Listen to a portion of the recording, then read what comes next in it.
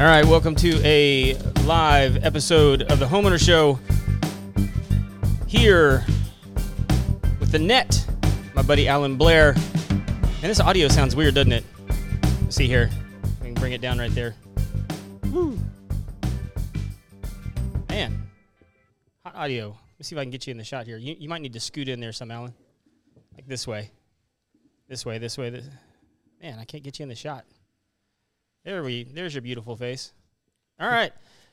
Thank you so much. Might break your camera.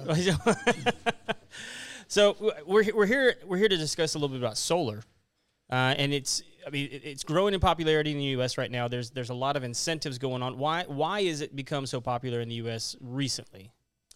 Well, I think people are seeing a lot of increased power bills. Their electricity bills are going up. The power companies keep going up. I mean, it never stops. Every time you turn around, it's going up. I have customers who said, well, last month I was paying $350, about per month, and now I'm getting $600 power bills. So it's a good way to get away from paying high and growing power bills, because you get solar and you have one payment and it never goes up. And eventually you own it. We like to say, you don't rent your home, you don't rent your car, so why rent your solar? Right. And are there government programs that are coming into play? I mean, are there state programs? It makes a difference what state you're in. Yes, it does.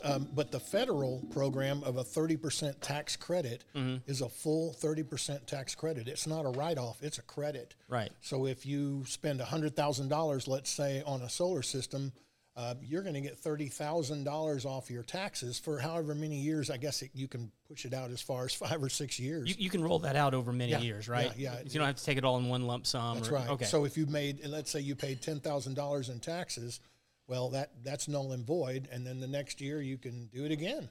Okay. So, what is the? Can I? Oh, I'm so sorry. You're fine. I never heard the. There it is. So sorry. We're sitting here making audio. I forgot about the video. It's rude. But anyway, so I forget where I was going with this. What are some of the biggest misconceptions that people have with solar, I guess, would be, because I know this is something you run up against quite a bit, where like people come to you with a certain idea as to how it should work, or so what are the biggest misconceptions you see out there?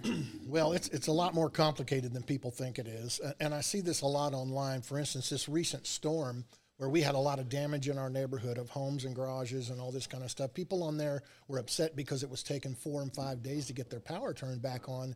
And they were saying, oh, I'm thinking about going solar. And then there were smart guys coming on there and saying, oh, no, that won't do you any good because you can only power your lights with solar. Or, solar works this way or that way. And they were dead wrong because they didn't actually know. But some of the misconceptions are exactly that. People don't know what backup power does. Some say if you have solar, it doesn't do you any good if the power goes out because you're on the grid. That's not true either. If you have a battery system, you have instant backup. And we now offer Generac generators too. So if your home has gas, you hook it right up to the new Generac, and then it backs up your system just like the batteries would. And it's actually a little bit more reliable. Oh, for sure. Yeah, and have you seen one where the battery and the generator are kind of working in tandem? I actually haven't seen that yet. Yeah. Most people either get the battery. One or the other. They are really expensive. One or the other. And that's the thing about batteries right now. They're very expensive. I'm doing a lot of research on this because, we don't have lithium mines in America. Right. That's what these batteries are. We have to go to Russia or Ukraine or South America or Africa to get lithium for these batteries. But worse, they're not environmentally friendly. So if you ever have to dispose of them, you can't properly dispose of lithium batteries. And I tend to not sell those. I like to push towards the generator, but if a customer wants it, of course, Right.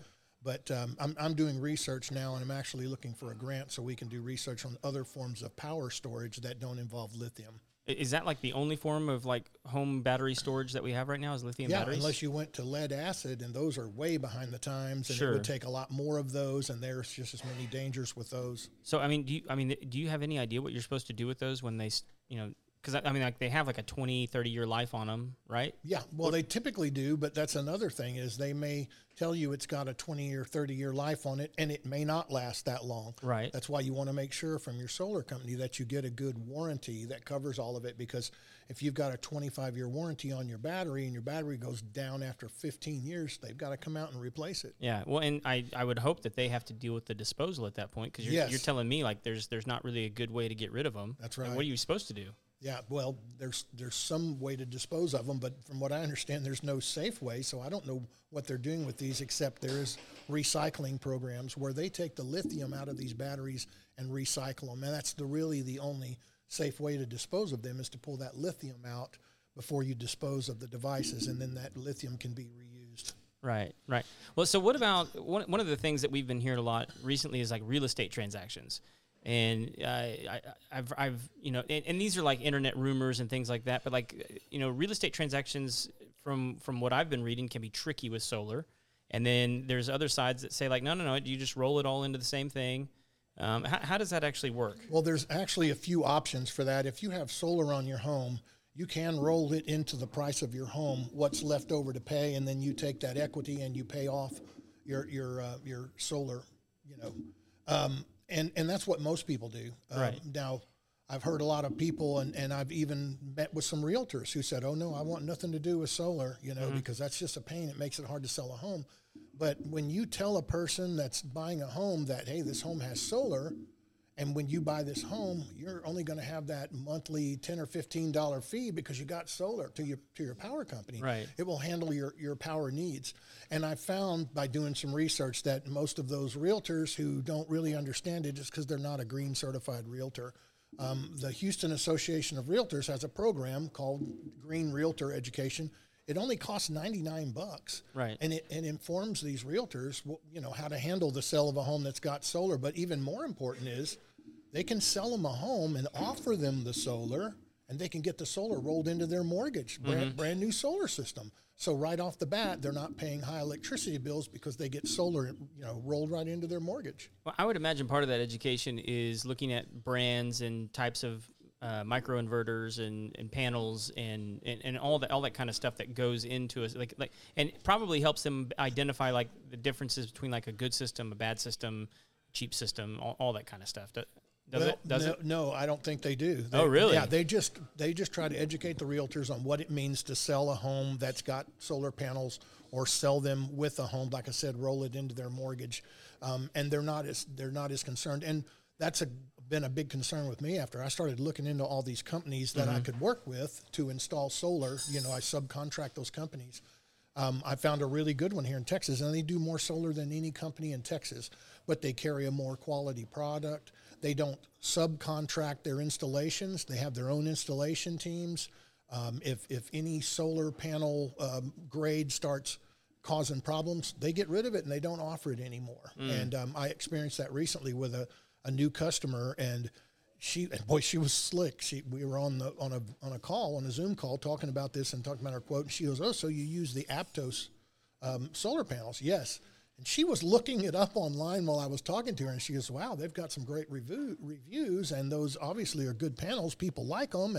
And I said, "Well, again, that's the kind of company I work with. They don't offer anything that's not a good quality product." And what you were saying about microinverters versus an inverter, right? Not too many companies do that anymore, but I've recently run across customers having problems, and they have a single inverter running their whole system, and that's bad because if any one of the panels goes down, the whole system does. Right. And if the inverter goes down, the whole system does. Microinverters has an inverter on every single solar panel, so if one goes out, it's only one panel. It's not the whole system. And we now have connectivity to solar systems of our customers. So even before the customer knows, we know, and we create a ticket and send someone out to replace it or repair it, whichever that it requires. Okay. Well, we've only got about a minute left here for the time that we've been given. What are some of the biggest advancements that you see in the industry coming down the pipeline? Well, there's tons of them. We're seeing more and more. I've been studying lately on solar shingles. I have customers that have asked about solar shingles because Tesla makes them. And everybody's always, we want Tesla because it's the best brand. It's not. They've just done a good job of branding themselves. Oh, for sure, yeah. Yeah, and so they're creating these. But the downfall on that is that They don't last as long. They're not as efficient. And if they're last 10 years, you only get warranted for 10 years. And our experience so far is they cost just as much as solar panels, and they're not as durable. That's good information. Well, Alan, thank you so much for sitting down with us. I hope you enjoy the rest of the evening. Thank you, everybody, for tuning in and sending in all your comments and questions. We appreciate everybody joining in the show, and we'll hope you join us next time. Thank you.